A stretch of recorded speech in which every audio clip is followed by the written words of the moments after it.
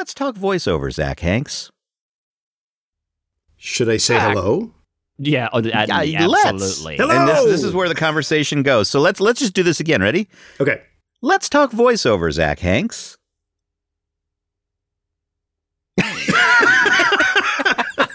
And yes, you can say let's. Let's or talk voiceover. hello, Sounds great. or All right, take it one more time. welcome. Okay. I literally had no idea what to do. Go ahead. Let's talk. Let's talk. Let's talk.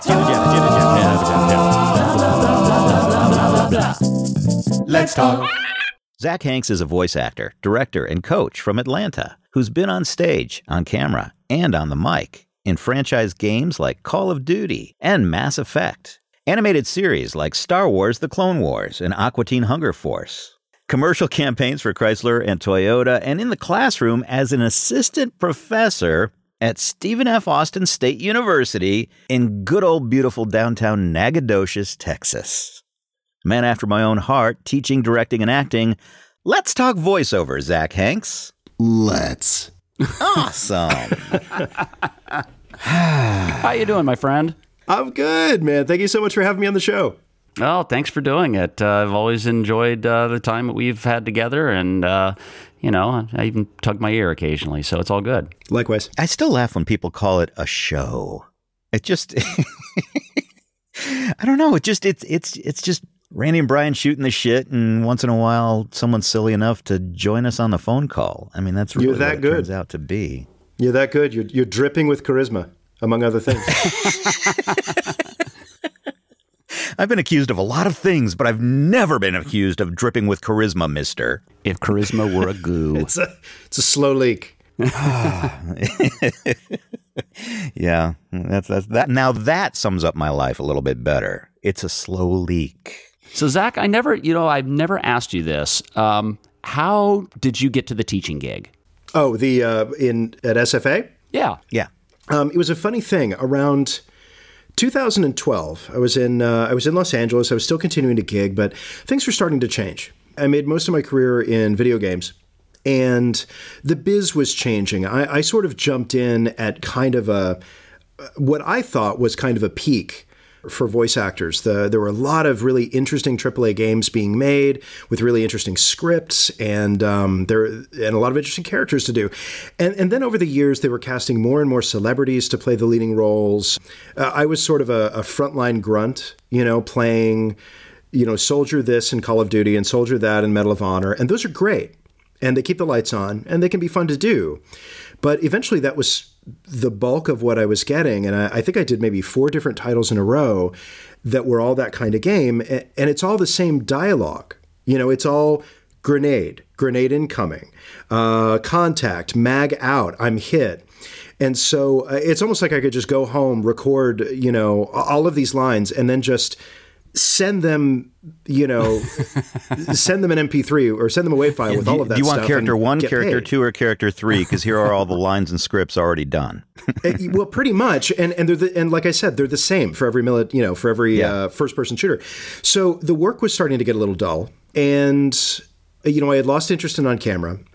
The voiceover work was like I said, was starting to wear a little thin, and then in the fall of 2011, I got sick. And I'll spare you the gory details, but I recovered fully, and it was fine. But I was couch-bound for about 3 weeks.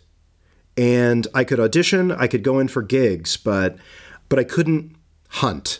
You know what I mean? Like I couldn't hunt for new clients. I couldn't hunt for new work. And all of a sudden it dawned on me how fragile my career, my income, all that stuff was as a lone wolf hired gun. And my wife and I wanted to start a family. We wanted to own a home. And we just started to see ourselves on kind of a hamster wheel. So it was time for a change. And since voiceover was starting to lose its luster a little bit, but teaching wasn't. I was teaching classes out of my home in video game voiceover technique, as well as doing some dialect coaching. I decided, well, let me maybe go all in with this. I had I have an MFA, which is a terminal degree and qualifies you to teach at the university level. Yep. And so I jumped in. I got a gig. It was at SFA, and I decided let's go. Let's try this on. And my wife had, she was an actor. She had done TV work and voiceover work, but she had been ready to leave Los Angeles years before. And we also wanted to be closer to family, and my family's in, here in Atlanta, and her family's in Knoxville, which is just a few hours from here. So we decided to try it on. And so that's kind of how that came to be. I wanted the illusion of security that a salary brings. How did you find Stephen F. Austin, of all places? They found me. I wasn't specifically targeting SFA, but the market for tenure track positions in the U.S. has been an immovable flat line for 30 years. Mm-hmm. Basically, you have to wait for somebody to retire, for somebody to die, for somebody to leave the business. Right. Well, they need more and more instructors, but they're not creating more tenure track positions. They're getting those instructors through adjunct instructor positions, and that's low paid slave labor. Oh, I know. I've adjunct. Yeah, it's kind of from a labor perspective, it's kind of a bad scene. So I put my materials out there and cast a wide net, and SFA was the fish that bit. Wow, that's very, very cool.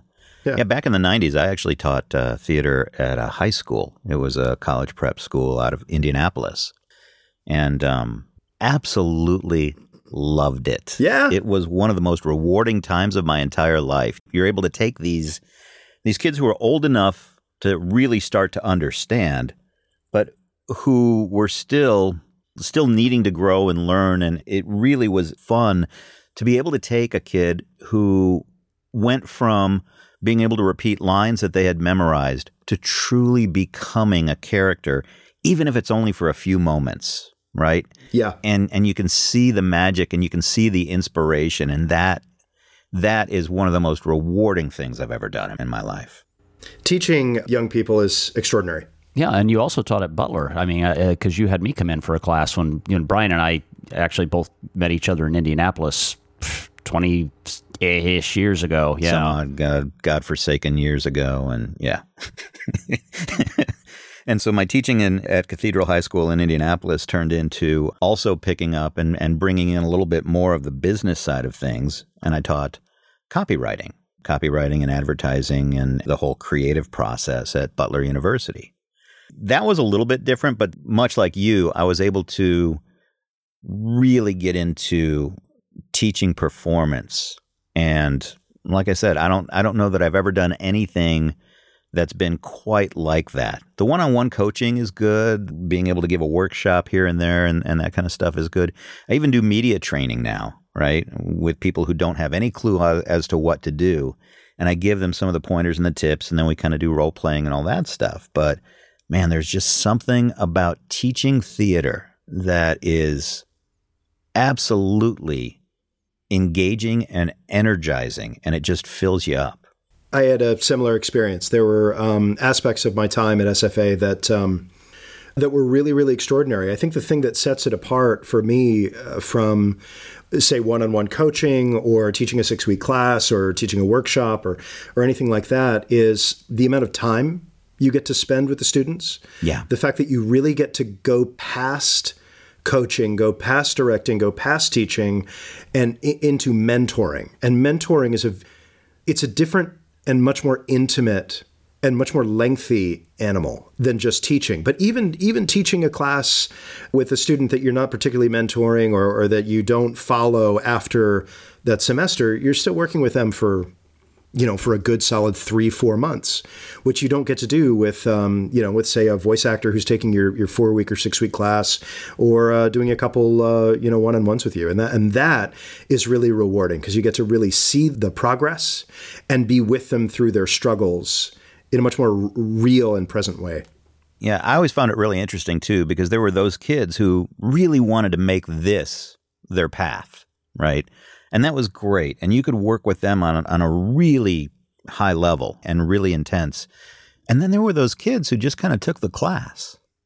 And those were the ones that I found really interesting because once in a while you could find one and work with them and really pull out amazing things from them that they had no idea they were capable of. And even knowing they didn't have an intention to continue to go in that direction, that wasn't the important thing. What it did is it built their confidence and gave them the ability to be in front of other people and tell a story. And that was just as rewarding in a very different way than working with those kids who really wanted to pursue the performance path.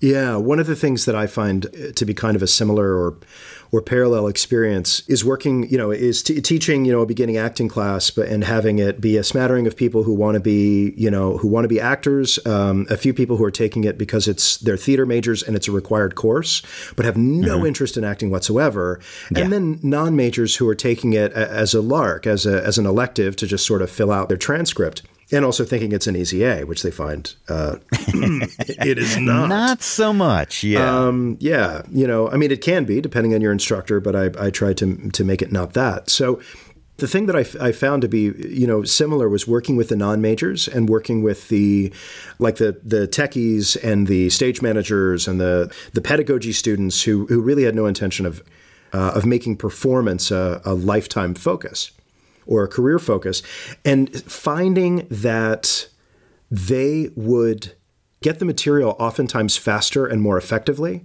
than their counterparts who identified as capital A specialist actors, and often give stronger performances than their counterparts who identified as actors. Because the people who came in with a truly empty cup were the most teachable and the most flexible. But the ones who came in having already received some positive feedback for certain things they did, it took a lot to get them to let go of how tightly they held on to those habits and methods that might have gotten them positive feedback at a younger level, like early in high school or even late in high school, only to find out that they no longer are beneficial as you sort of move up through the ladder of quality and sophistication in the craft. Well, at that stage, it's almost like the difference between being real and being an actor. How so? Or how do you mean, I mean to say? If you don't come with a preconceived notion of, I'm here to be an actor, right, then you can just be real. And the performance is much more genuine, much more authentic. And actors or people who are pursuing becoming an actor are oftentimes very affected in what they do, right? And it comes because at a younger age, they get accolades for that, for being more affected and more generally bigger and more whatever, right? Yeah, because at least it's something.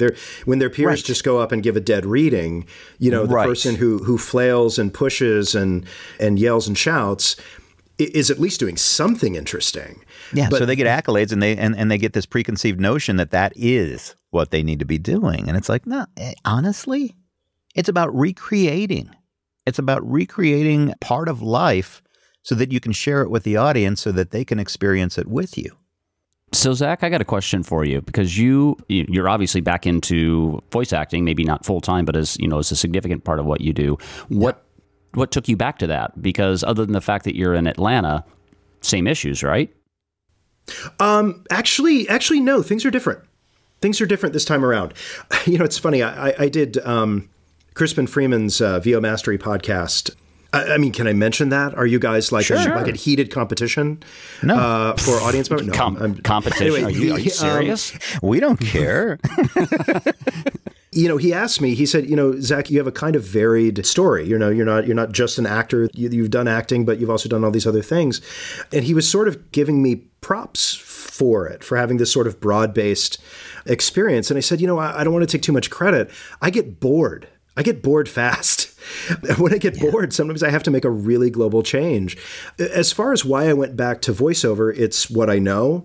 There's a vibrant voiceover community in Atlanta. I've had representation here since I started doing this work over 10 years ago. And I've been with the same, Atlanta agent, and he's done really, really well for me, since I started a decade ago.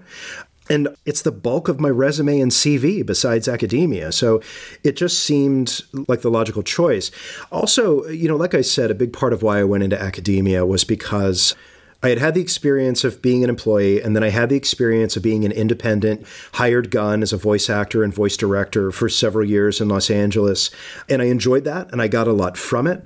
But then I was ready for the illusion of security. So I wanted a salary. So I went to academia.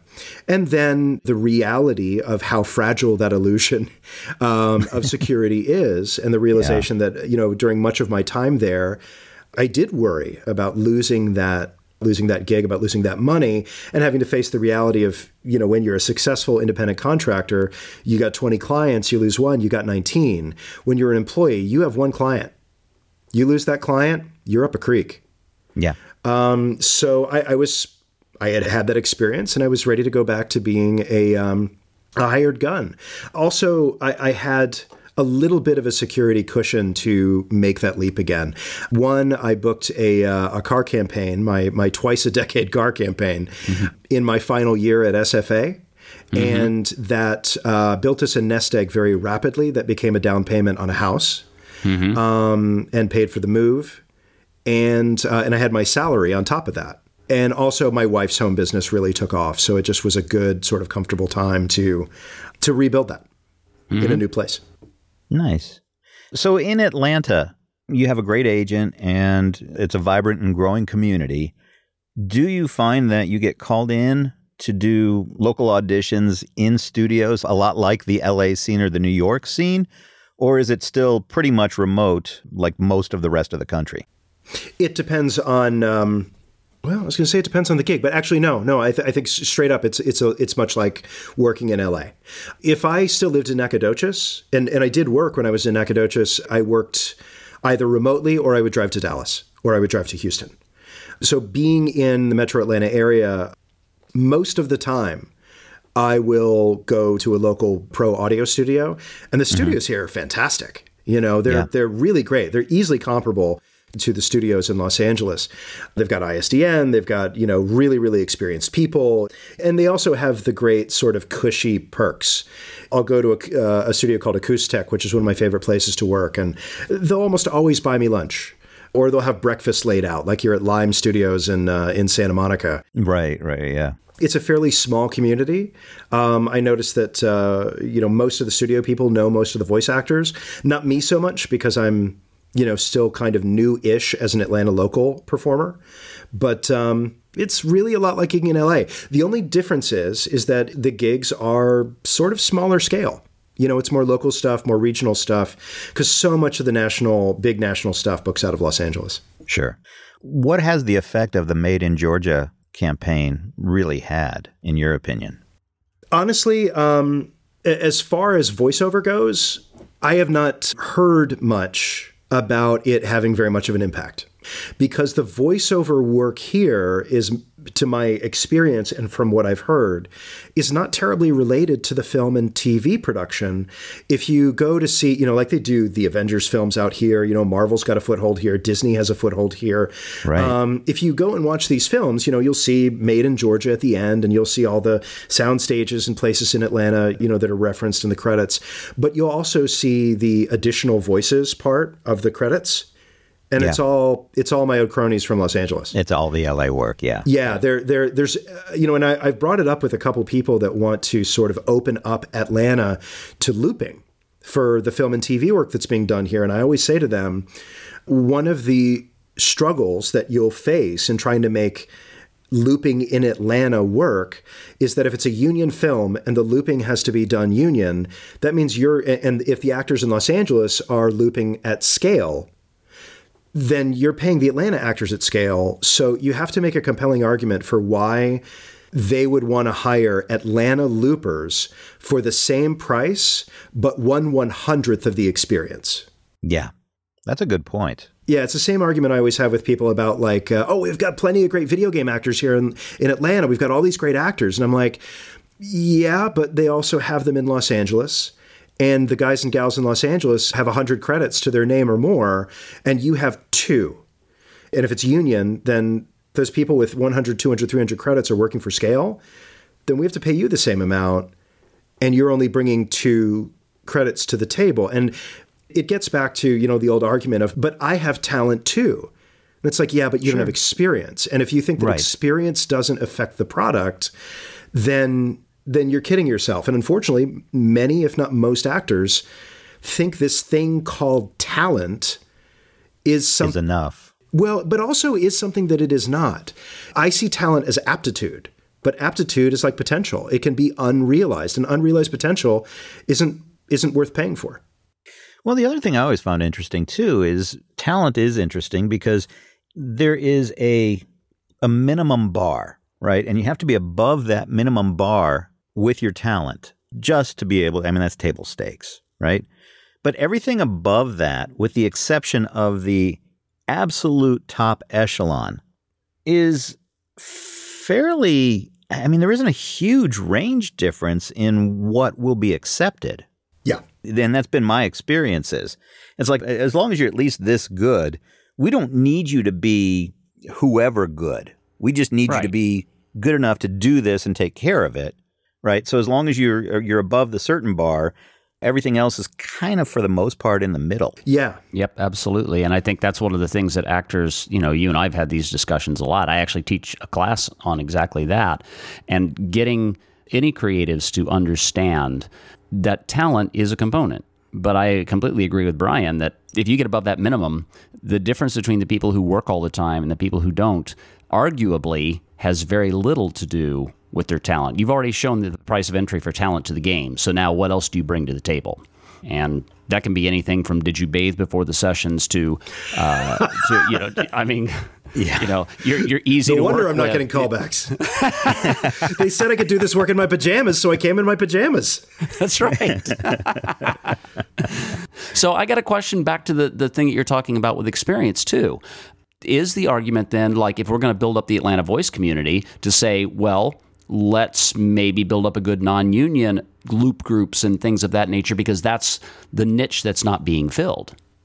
Quite possibly.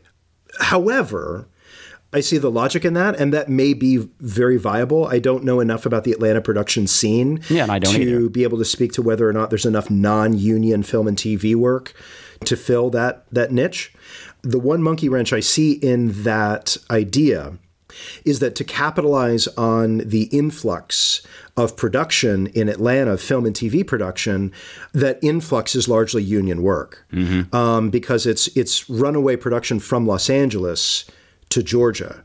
So it's companies like Disney are setting up shell companies in Georgia so that they can do the Marvel films or shoot, you know, some of the next Star Wars film here. So the influx of work to be taken advantage of is union. As far as whether or not there's enough non-union work to say let's get started at a non-union level, you know, I just don't know. Is Georgia a right-to-work state? It absolutely is. I just went to a SAG-AFTRA meeting on why to go union in a right-to-work state. That was one of the major topics. Right. And what are your thoughts on that?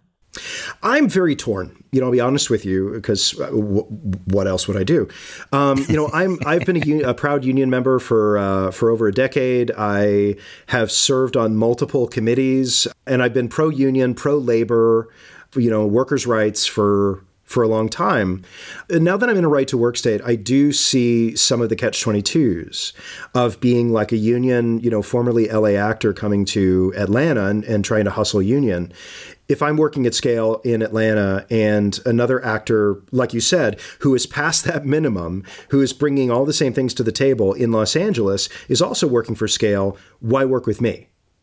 All else being equal.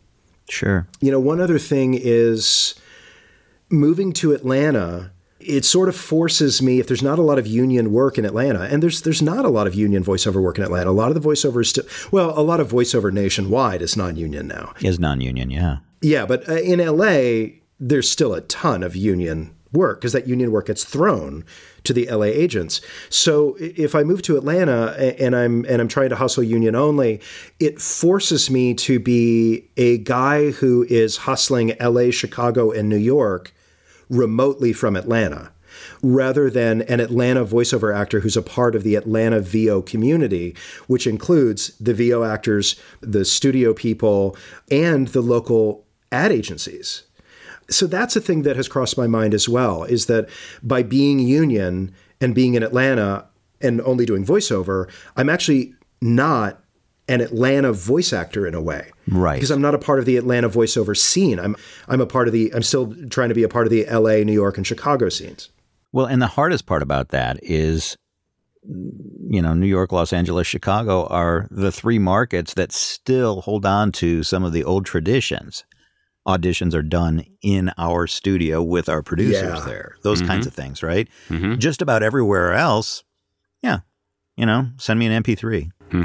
Even the video game work, like the film and production tax breaks were extended to digital media production, including video game studios. And there's a thriving video game dev community here. But to my knowledge, they seem to that's largely... that giant sucking sound coming out of Texas. I get it. Well, quite possibly. Because Texas abandoned all their support for those kinds of endeavors, unfortunately. Well, I recall that sound in Los Angeles when studios like Pandemic closed and their people ran to Gearbox in Frisco. So so it's a thing. But they're people. When I looked to see what games they worked on, these devs, and I was like, oh, you all fly to Los Angeles to record. And if you ask people locally, they'll say, oh yeah, we do video games here. So and so was in The Walking Dead by Telltale. And then I'll ask somebody else and they go, oh, yeah, this other person was in The Walking Dead by Telltale. And I'm like, this is like being on Law and Order in New York. Right. All you need to be on Law and Order in New York is... You have to have a pulse. Yeah, that's actually, So you have to have a pulse. That's it. So it's a tricky question, Does one go FICOR? Like that's the F word to the union. And I see the way it is sort of a Benedict Arnold move because it undermines everything the union's trying to do. Sure. At the same time, if the union can't or isn't appropriately addressing its regional markets, basically of strong value to voice actors in its regional markets, then it's hard to make a strong case for saying, make yourself unavailable for this work to serve the community. Right. And it's like, yeah, but service to the community, unfortunately, my mortgage is with Wells Fargo and they don't accept that. So I really see both sides of the argument, and I think they're both valid, and it's a real pickle. I think they're very valid. And I think the other side of this, Brian and I, not only here, but also just with each other, have had lots of conversations about the pay-to-play sites and how they are hurting the market. But I think that's a different story than somebody who goes FICOR. If you are living somewhere where you can actually make a living, if you can take some non-union work, that's very different than selling your services for a ridiculous price and thinking, look, I'm a voice actor. If the non-union work was actually really undercutting the market, sometimes it does, but, I do a lot of non-union jobs, and the trade-off for being non-union is we actually go above scale. That is something you can work with. That is something you can make a living with. And I'm not saying that this is the way that things should be, but I am going to say that if the work in Atlanta, for instance, starts to really become a lot of non-union, but it pays well, at some point, that's reality on the ground, isn't it? One other hitch about trying to be union only in Atlanta is that it's very hard to find an agent in Atlanta who will take on someone who will only accept union jobs for two reasons. One, most of the work coming across the desks of legitimate, honest Atlanta agents is non-union. Mm-hmm. And second, even if that person does want to only keep you in mind for union jobs and sort of play that juggle, in my experience working with agents and with clients, out of sight, out of mind. If your agent isn't sending you auditions on the regular because you're only open to about 1 in 10, eventually it becomes 0 in 10 because they forget about you. Yeah. And that's a real thing. And that's a real issue, yeah. And also, like I said, the agents in these regional markets that are doing non-union work, the legit ones, they are legit. They're doing honest business. They're making a living. They're making money for their clients, and they're getting their clients paid. A lot of the fears or a lot of the reasons one joins a union, not all of them, but many of them are ameliorated by having a good non-union agent who gets you paid and fights for a fair rate. Well, and I think if we take a look, another part of this story is really that SAG-AFTRA is really pro on camera. And I think that voiceover is the stepchild and kind of always has been. And there's, just look at the economics and the finances behind it. It makes sense. But it's hard to see sometimes everything that SAG-AFTRA is doing for their voiceover only clientele. Mm-hmm. I don't know how this happens, but it almost feels like there should be a separate voiceover actors union that understands the ins and the outs. In some ways, AFTRA, before it became SAG-AFTRA, did kind of get that. I mean, we've all done commercial work and we've all seen, how they slice it out based on market size and length of time and eyeballs, basically, Sure. which was always really tedious to look up, but it wasn't that hard to figure out. And it was that understanding, even if it was all maybe a little too quantified, that this is a different animal. This is not just on camera. You're not just doing national TV or just doing local TV. One or two sizes fits all. It's like, well, yeah, this is actually going to be a little more complicated than that. I'm not saying that we go back to something like that, but it almost seems like if there could be a groundswell of energy to say, let's separate ourselves from SAG-AFTRA, or let's at least give something else that's an alternative. I don't know. What do you think about something like that? Well, Raina and I actually had this conversation too, and we went as far as, how do you set up scale for digital work, for online work, right? If you're doing Facebook ads, what's a fair deal for a Facebook ad? Right. Nobody and knows. how do you set that up between you and the client? Google AdWords, an online explainer video, and all of a sudden you start to get to things, and part of the problem is that they can have an indefinite life. And it would be interesting if some group could come up and take a look at the current state of voice acting and be able to put at least some guidelines into play. And I think that would go a long way helping to stop this evolution and growth of all the pay-to-plays and Fivers. And I had a guy that I've known for 20 years call me up last week and goes, I've got $100 if you want to do a voiceover for a 1.5-minute thing. It's only living online. I'm like, no. No. No. No. No. That's Imagine the stupid. exposure. Yeah. Yeah. Well, and that's it. I mean, even if I got you to say, okay, fine, it was for a new startup bank. This is not exclusivity, and it's not, and it's not, and it's not. It doesn't matter what I say. It still puts you out there and really cuts you off at the knees for everything else that could possibly be there. And literally $100. Yeah. It's like, look, dude, I don't roll out of bed for anything less than $400 and a blowjob. So what the hell? What would you do for $450 and a hand job? Yeah, see, now that's the question. That's a pretty much carte blanche. There you go. No, Oh my God. Okay, I think it's time to end this one. Zach, we appreciate your time, and I'm sorry it went down this road, but it did. So I think this is enough. End of this episode. How do we end these things? Randall? BT? Zach? What do I say? Bye? Say whatever you want to say. This was great. Let's try it again. Ready? Seriously. Zach? What? Just say BT. Say Zach? what? BT. I didn't hear what BT. Yeah. Okay. Let's try it. Ready? Here we go. Take 17. The ending. Here we go. Zach? BT. Until next time. Until next time, Zach, as always, pleasure talking to you. Thanks, guys. This is great fun, guys. Thank you so much. Okay. All right. Take care. Our special thanks to one Zach Hanks. A lot of fun. Now I'm in trouble. Let's Talk Voiceover is hosted by Randy Ryan, owner of Hamster Ball Studios, voice music and sound design. And me, Brian Talbot, actor, potty mouth, an all-around creative guy. If you have comments, questions, ideas for other show topics, or you just want to let us know what you think, reach out to us by sending an email to bt@letstalkvoiceover.com or go to our website at www.letstalkvoiceover.com. That's letstalkvoiceover.com.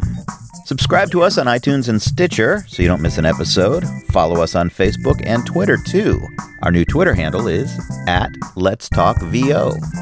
Thanks for listening to Let's Talk Voiceover. We'll talk again real soon.